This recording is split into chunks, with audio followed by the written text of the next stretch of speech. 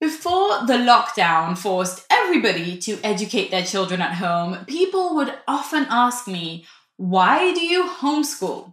And in today's episode, I'm going to tell you why I think that's the wrong question to be asking. I'm going to answer it anyway, but I think that there is a more profound question we all need to ask.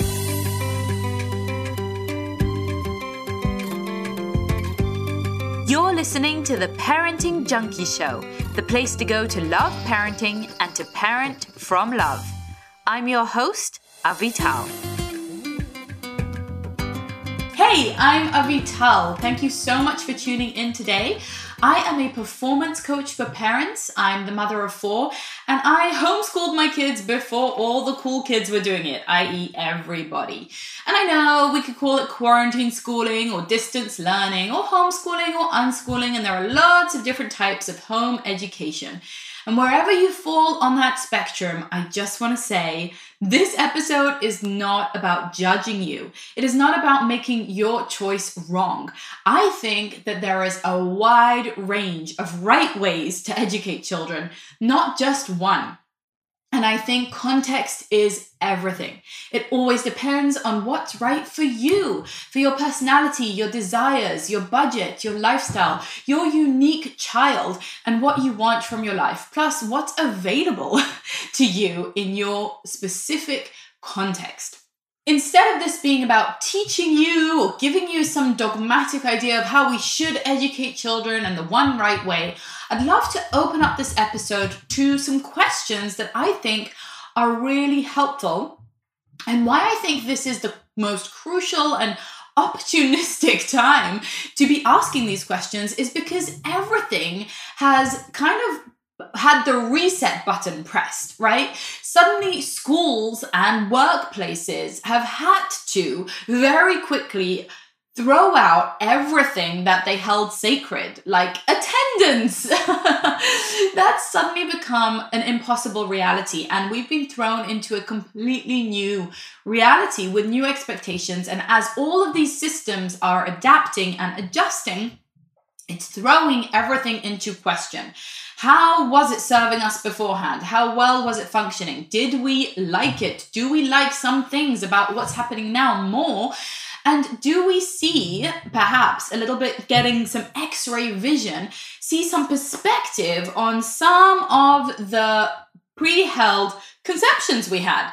Maybe some of them were correct and maybe some of them weren't. For example, maybe we thought we couldn't handle time alone with our children, and now we're discovering that in some ways that's true and in other ways it's not. Or maybe we thought that teachers gave our children a certain level of educational experience throughout the day, right? Like formal, intense structure and instruction. And now we're seeing what it takes to do that. And we have maybe found an even deeper and more profound respect for teachers, and maybe also found that it's easier in some ways at home or quicker in some ways. So I just want to hold space for the very wide range of experiences. I know some of us are loving this time, some of us are struggling terribly throughout this time. All of those things are okay.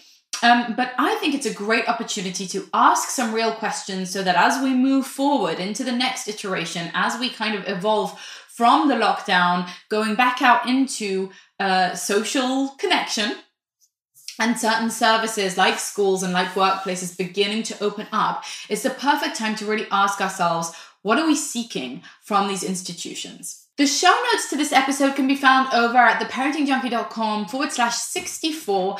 And there you'll also find a link to my course Focus Time. In it, I really break down for you my personal approach and methodology with regards to homeschooling and how we actually stay on track with common core subjects like math and reading in less than an hour a day, and how the rest of the time is spent learning, but through other approaches such as Reggio Emilia and unschooling. So if you want the breakdown of exactly how to do that, it's a very bingeable course. It's a very quick course. It costs $48. You can complete it in less than 3 hours, and it will include all of the links and resources to the specific curriculums and materials that I use. So if that's helpful for you, you can find that over at theparentingjunkie.com/64.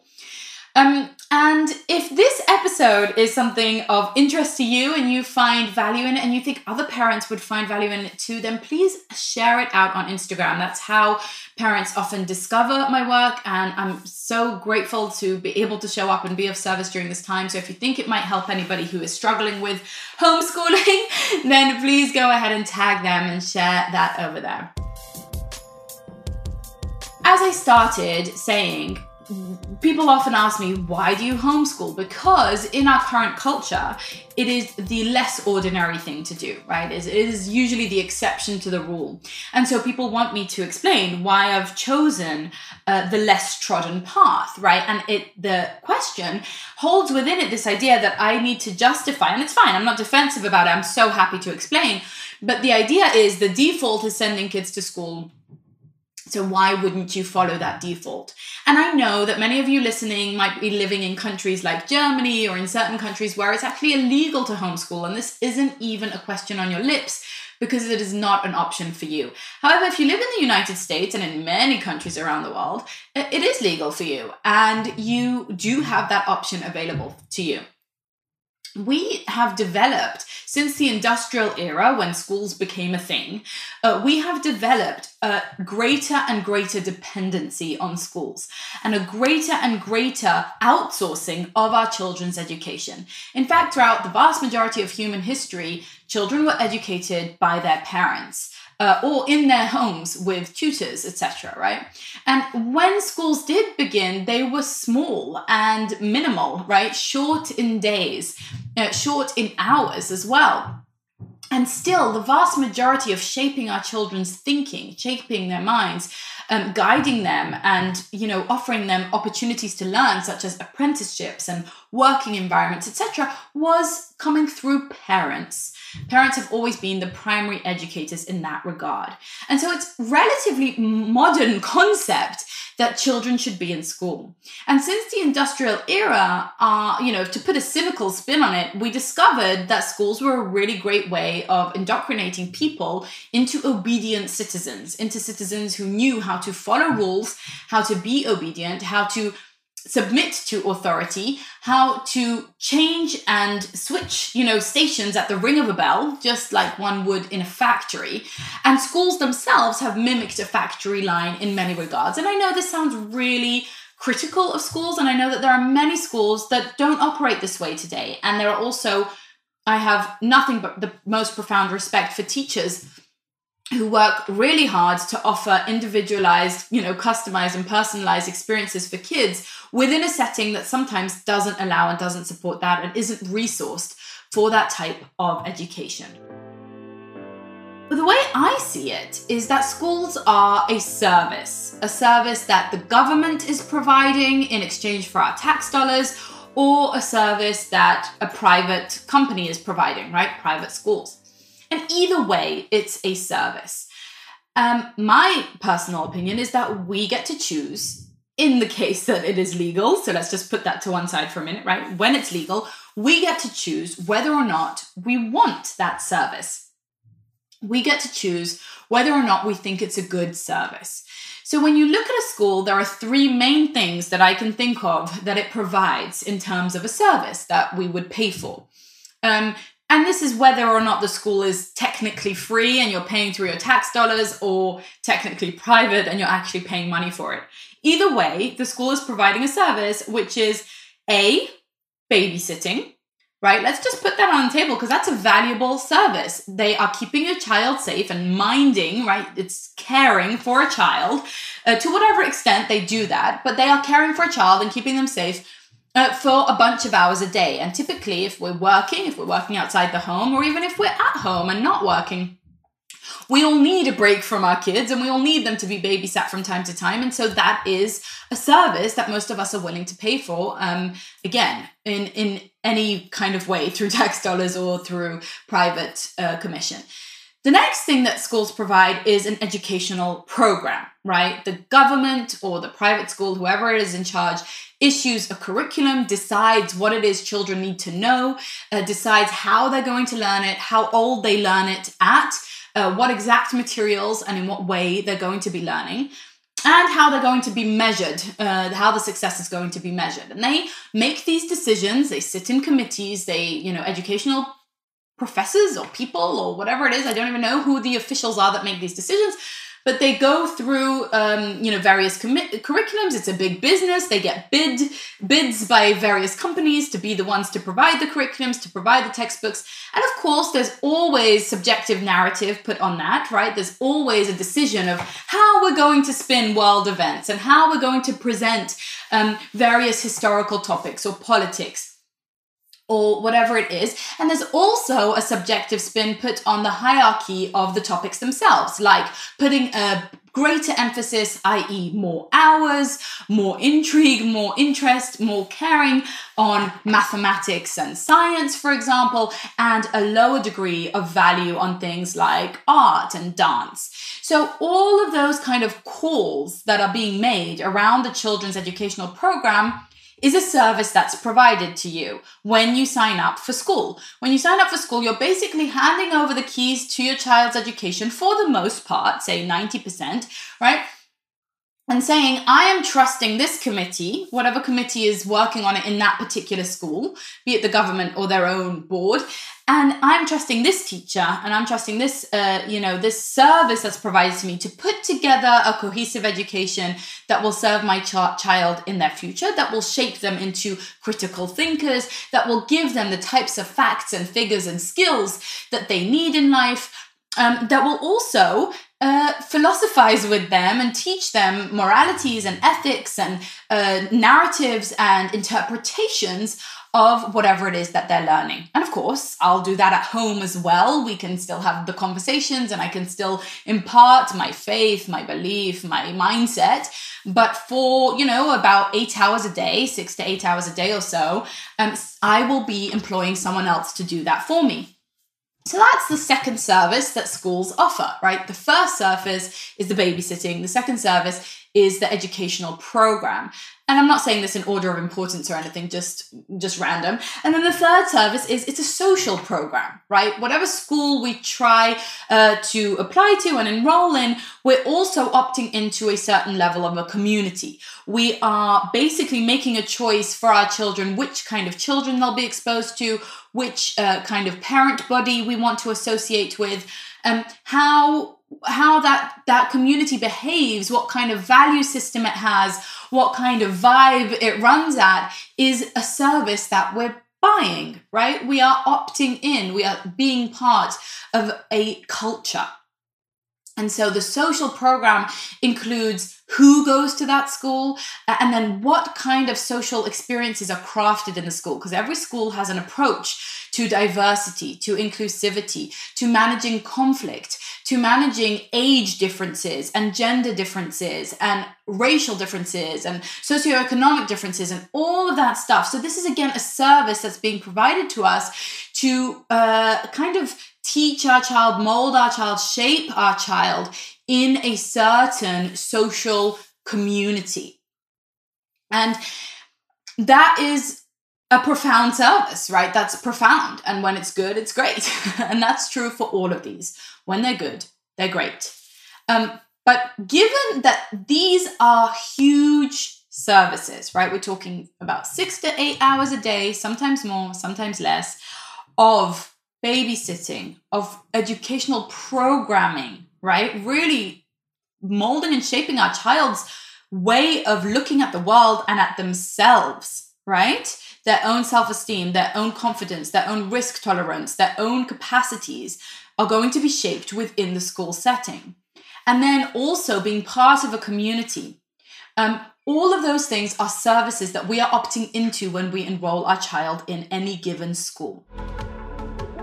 Given the magnitude of that service, given how hugely that shapes a child's perception of themselves and the world around them, my own thinking is that the real question should be, why do you choose to send your child to school? If that is a choice indeed that you are able to make, right? Why send your child to school? I think it has to justify itself to us.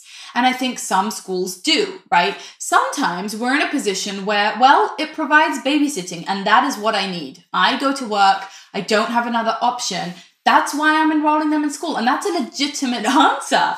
We just have to know that that's the answer, right? Sometimes it's because the school provides an educational program that I think is a great service. It provides great educational experiences. It promotes a growth mindset. It promotes, a sense of equality and diversity in its social program. And the product itself, from that perspective, is something that I'm happy and excited to opt into. Again, a great reason to send a kid to school. A great reason to entrust our children in a system if we think it's a great system, if we think that it really provides a top-notch service or even a good enough service, right? We might say, well, I'm not really happy with the social programming that's happening in our school, but because of the babysitting and because of the educational programming, I think it's worth it, right? So all of these things are legitimate and all of this conversation is privileged to begin with. So I'm going to stop apologizing and stop making that disclaimer. But when we are in a position to make that decision, and many of us can get into a position to make that decision if we're not in one right now, then we have to ask ourselves, why send a kid to school? So one of the main reasons that people say to me, oh, you homeschool, I could never. I would say there are two main reasons. One is that they think that because they haven't been trained in education as teachers have, because they don't have a degree or because they don't remember math very well or because they don't know history, because they haven't been so well educated, that they can't educate their children. So they think they're not technically equipped, that they don't have the degrees, the certification, the justification, the validation that they would need. And I think that this is a myth. I have very publicly shared that I really don't know math. I learn math alongside my 8-year-old. We learn it together. We watch a Khan Academy video, we do the math problems in his textbook, and I am learning just as much as he is. You do not need to know the things that your child needs to know. In fact, that's impossible, and no teacher does, because the world changes and evolves so quickly, and because there's so much knowledge to be had. All you have to do is be interested, be willing, and be a guide that's willing to come alongside them and facilitate learning together. You need to have someone who has a mindset of being a lifelong learner, of liking learning, of being curious, and of being interested to find the answers, because in the age of information, the answers are there. And so if you say, I can't homeschool because I'm not qualified, we've got to call BS on that, because the truth is that you don't need a qualification in order to learn with your child. And you don't need to give them a frontal lecture and test them. That's the beauty of homeschooling, is that it's a journey of learning and you can go on that journey together. There is zero reason for you to know this stuff up front. There is just every reason for you to be curious and discover the answers alongside your child. The other thing that people often say is, I don't have the time or the energy.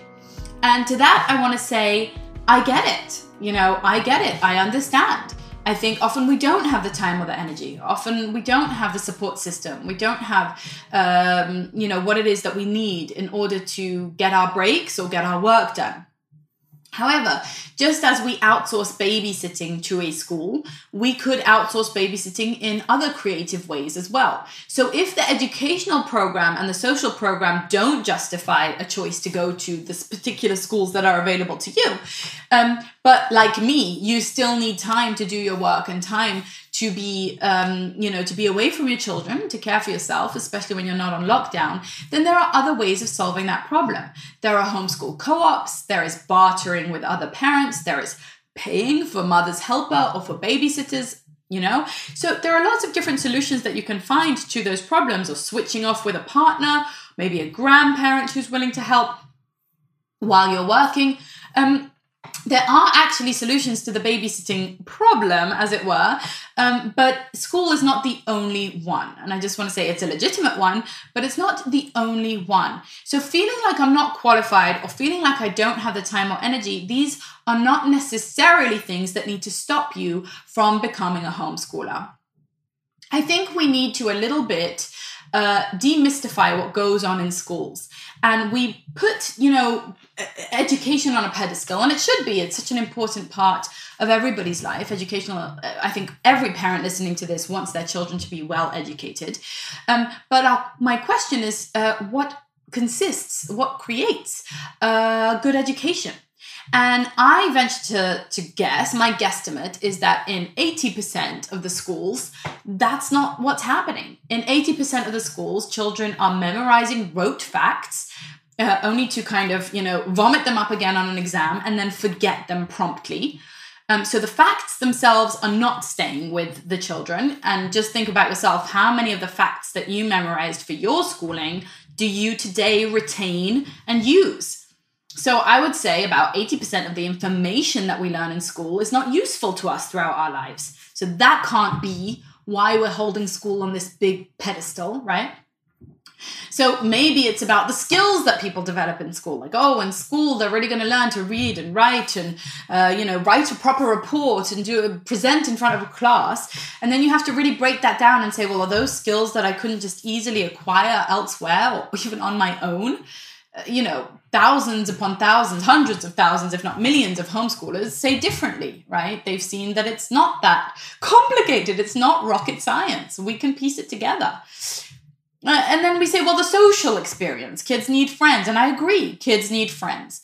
But often in schools, the social experience can be lacking. It can be harmful. It can be great in some schools for some kids. And in others, you can have a lot of teasing or a lot of bullying, or the idea that you can only make friends with people who are the same age and gender as you, because schools are often very segregated, especially by age, right? You're only with other 7-year-olds or other 8-year-olds. Whereas in a homeschool setting, I know the big criticism of homeschooling is that often kids aren't socialized, which is really a laughable problem, because kids in a homeschool setting typically socialize with lots of different people of lots of different ages and stages than them.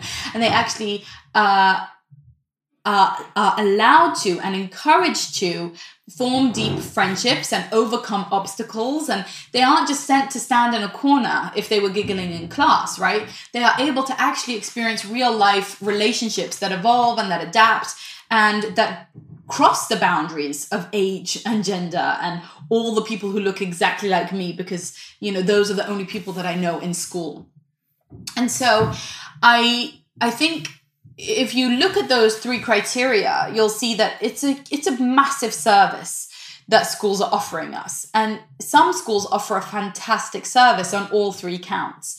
We feel like our kids are safe and loved and having fun, so the babysitting is great, and we think that the educational program is rich and comprehensive and helpful. And we think they're developing a good mindset there, right? So that's the other thing, is I think when you look back at your own education and you think about a lot of the lessons learned in school are things like, I'm not good enough, I need to cram, I need to be pressured, I need to be scared of authority, I need to be quiet and sit down at all times, I need to wait for the bell. I shouldn't be interested and curious and really fascinated and try to educate myself because it's cool and important and the world is a fascinating place, but rather because I have to get a grade on a test, right? School is all about extrinsic motivation, punishments and reward systems that actually minimize our children's curiosity and their creativity. And that is shown in research that creativity in schools actually plummets throughout the years. Children come in very creative and come out very non-creative. And the reason is because there's a right answer on the test. Typically tests are multiple choice, or they're being graded yes or no answers, red or green. And they're learning that there aren't multiple ways to see a situation or multiple solutions. And they're also learning a competitive environment, right? A win-lose paradigm where only one person can be the valedictorian and where there's controlling for grades and that kind of thing. So they're really not learning collaboration and teamwork and what it takes to do a project in real life, where people actually work together to create something great and play into their strengths. And so, as you can hear, I have a lot of criticisms for many of the school systems. And that, again, doesn't mean every school, and it certainly doesn't mean every teacher. And I think a lot of children thrive in school. But when people ask me, why do you homeschool? Well, that's my response is, well, why do you send to school? If I found a school nearby, and I have, my kids go 2 days a week to a preschool that have ticked these boxes for me because I love the babysitting, the educational program, and the social program there. So when it's not coronavirus time, at the moment, we are utilizing that.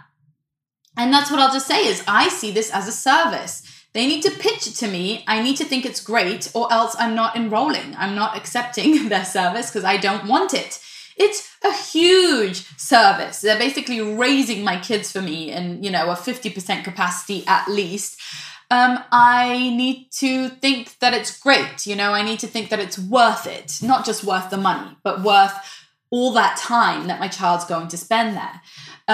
I think the time is the more valuable thing to me. My own feeling is that my children are only young once. They only do one childhood.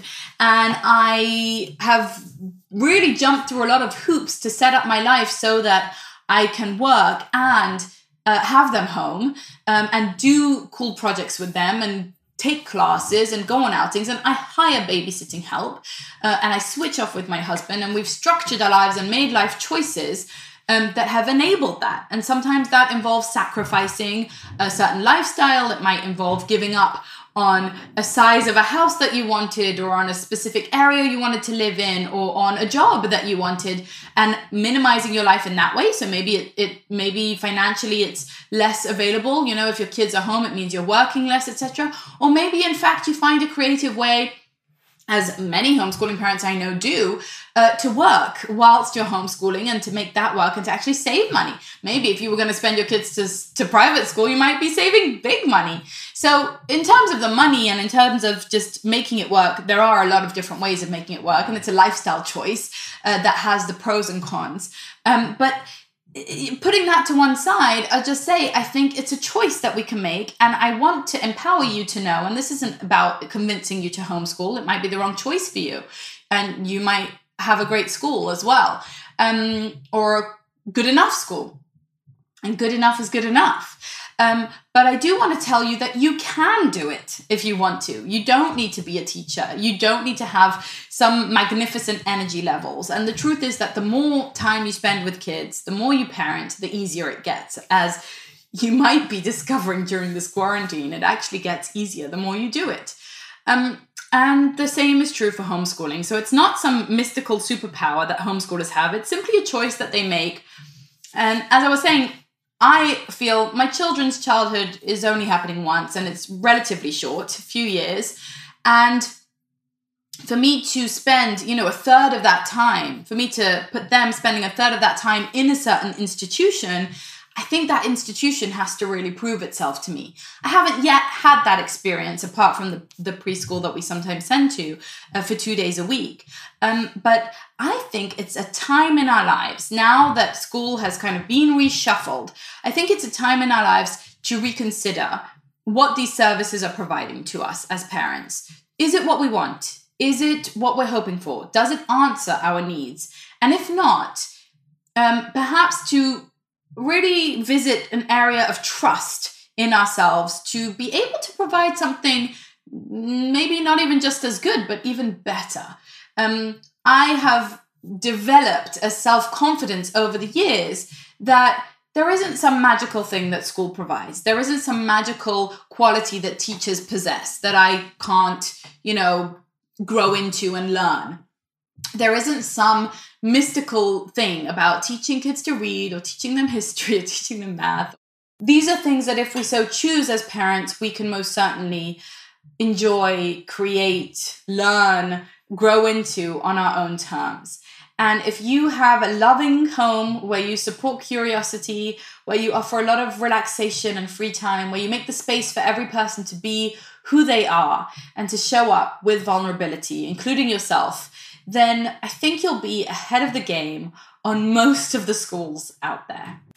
Thanks for listening to the Parenting Junkie Show. If this was helpful for you, I would be so appreciative if you would subscribe, rate, and review the podcast. Subscribing to the show means you'll get the bonus episodes that I only deliver here. And when you rate and review the show, it helps other parents find it. I'll be shouting out some of my favorite reviews in upcoming episodes and would love to spotlight you. And remember, keep on loving parenting and parenting from love. Namaste.